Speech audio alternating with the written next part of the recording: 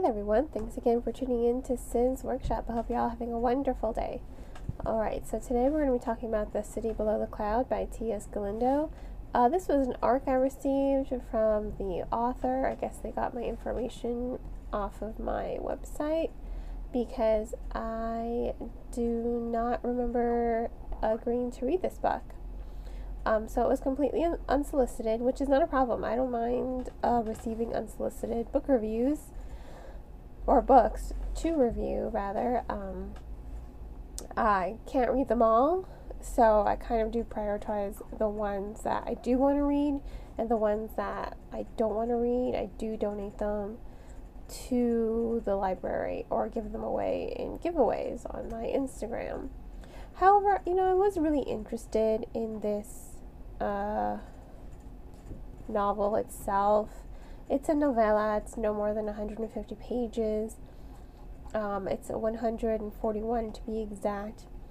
And I liked the premise of it. It's a cyberpunk science fiction novella. And it has a lot of promise to it. But unfortunately, the story itself does lack direction. And it's really hard to see the direction the story is going to go in, especially at such a short length. I kept asking myself when I was reading it, I'm like, okay, where are we going with this? What's happening? When you read a story, you don't always want it to be predictable, and I'm not asking for it to be predictable, but I do kind of want to know where I'm going with this story. Why am I reading it? Why should I feel for these characters? And the novel, it splits between sisters Callan and Set, as they struggle to survive a climate-changed world where they have to buy credits in order to buy oxygen. Now, it begins with Callan waking up to her teeth falling out. This is a good opening to the novel. It really does create this sort of world for the reader, like, oh, oxygen's so bad, because she's even commenting, she's like, I lost a few of my teeth. I guess I'm not getting, enough nutrition, enough oxygen. So she, works cleaning mushrooms off of buildings and vents as a mushroom scraper. Now, the mushrooms in this world, they did a cool element that I thought was kind of unique to the story, because they do help suck in a lot of the pollution. The problem is they just spread so quickly that they can get into air vents, and if you get infected with kind of the spores, they're not great for humans, but they're great for the environment. You know what I'm saying? If you get infected with the spores, you could, die. Basically, mushrooms can start sprouting from your skin. I thought that was a cool element to the story, but especially when you consider the fact that they are sentient. It was cool, it was weird, came out of nowhere. Near the ending, I thought it fit, and I think Callan's perspective, you can see the direction of Callan's perspective, of her storytelling, of her narrative. I liked Callan's point of view more than Set's, because I don't think Set's really added anything to the story. You really didn't get enough time really to know either of them as characters. You don't really connect to them as much as you would hope or wish. They're just kind of there to build the foundation of the plot. Especially with Set, her perspective is really just highlighting everything that's wrong with society, especially, her one friend, he dies, he has a heart attack, something in him short circuits, again, cyberpunk, an appendage of his short circuits, and it kills him instantly. So they mourn him for about a second, and then they take him to the depository to see what they can get for his body parts, because that's what you do in this society. Again, it's all about survival. It's all about the struggle for survival. You can only go so long without needing, an oxygen tank on you, because there are parts of the city that are worse off than others. So it's clear that her perspective is clearly just world building. You really don't get to know a lot about her personality. There's really no growth in her perspective. There's nothing going on to engage the reader.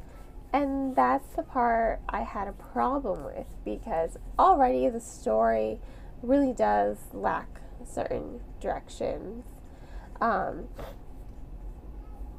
It's supposed to be, I want to say, a start to a series, and it does feel like a start to a bigger series, because there are people who live in skyscrapers. They live above the clouds where the air is clean, and they just don't want the mushrooms up where they are. They just want all the mushrooms gone, but they are kept secret from everyone who lives below the clouds. Everyone below the clouds has no idea that these people are up there. So it's a clear definition of higher class versus lower class. And then you have lower class. A lot of the stores, there's subterranean elements to it. Again, a lot of interesting elements to the story, but I think it lacked cohesion. It did lack cohesion. It did lack a little bit of direction, because you're just kind of going with the flow. And for a novel that is only 141 pages, I think it took me like a week to read. Only because I really couldn't get into it. I was really kind of baffled by where the story was going. Now, I liked the socio-economic situation of the story near the end, but that's probably the last chapter. Other than that, you really don't see the story building to this point. Again, it just kind of comes out of nowhere, this ending with the sentient mushrooms, and the mushrooms want to take down the 1%. It's weird. It's weird. It lacks direction. You're just kind of confused when you're reading it. I think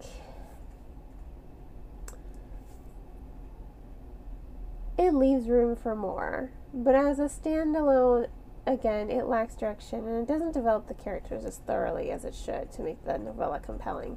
This is a book you should be able to read in a day, in an hour. You shouldn't want to put it down. You should just blow through it. But it's rather confusing, because when I picked up this book, I'm like, 141 pages, I can read this, no problem. That was not the case. It was a bit tedious. I had to force myself to finish it, because I was unsure of where the story was going and the direction it was heading. Now, as for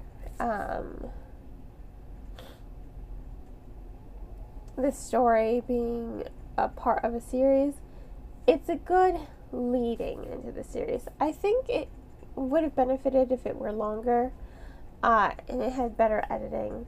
I don't think the editing captured the storytelling. I think because the editor is probably his wife or someone close to him.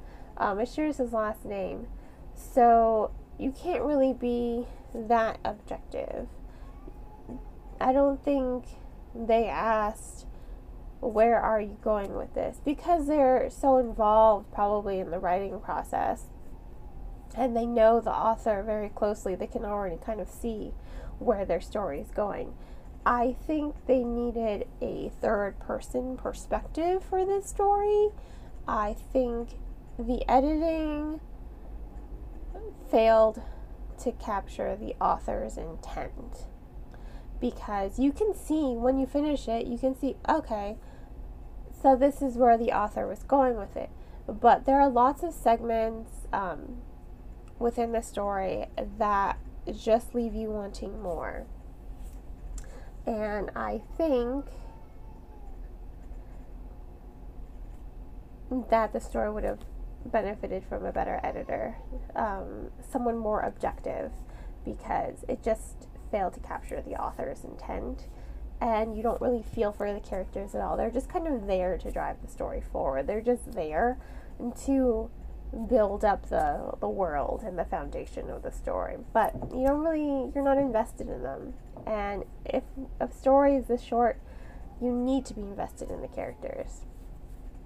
But again, lots of good, interesting ideas. It just needed a little bit more polishing and a more objective look at the editing.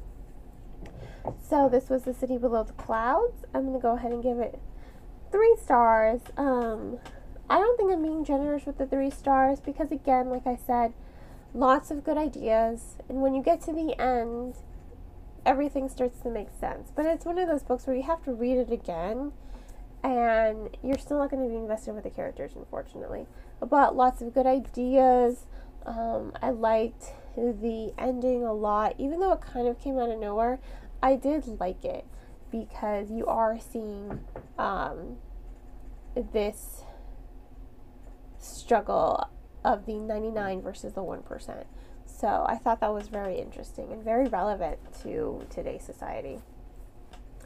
I recommend purchasing this book off of bookshop.org. If money's tight, please check it out from your local library. And on that note, I hope you all will continue to support me by liking Sin's Workshop, subscribing to this podcast, and sharing it with all your book-loving friends. Hope you all have a great rest of your day, and as always, happy reading.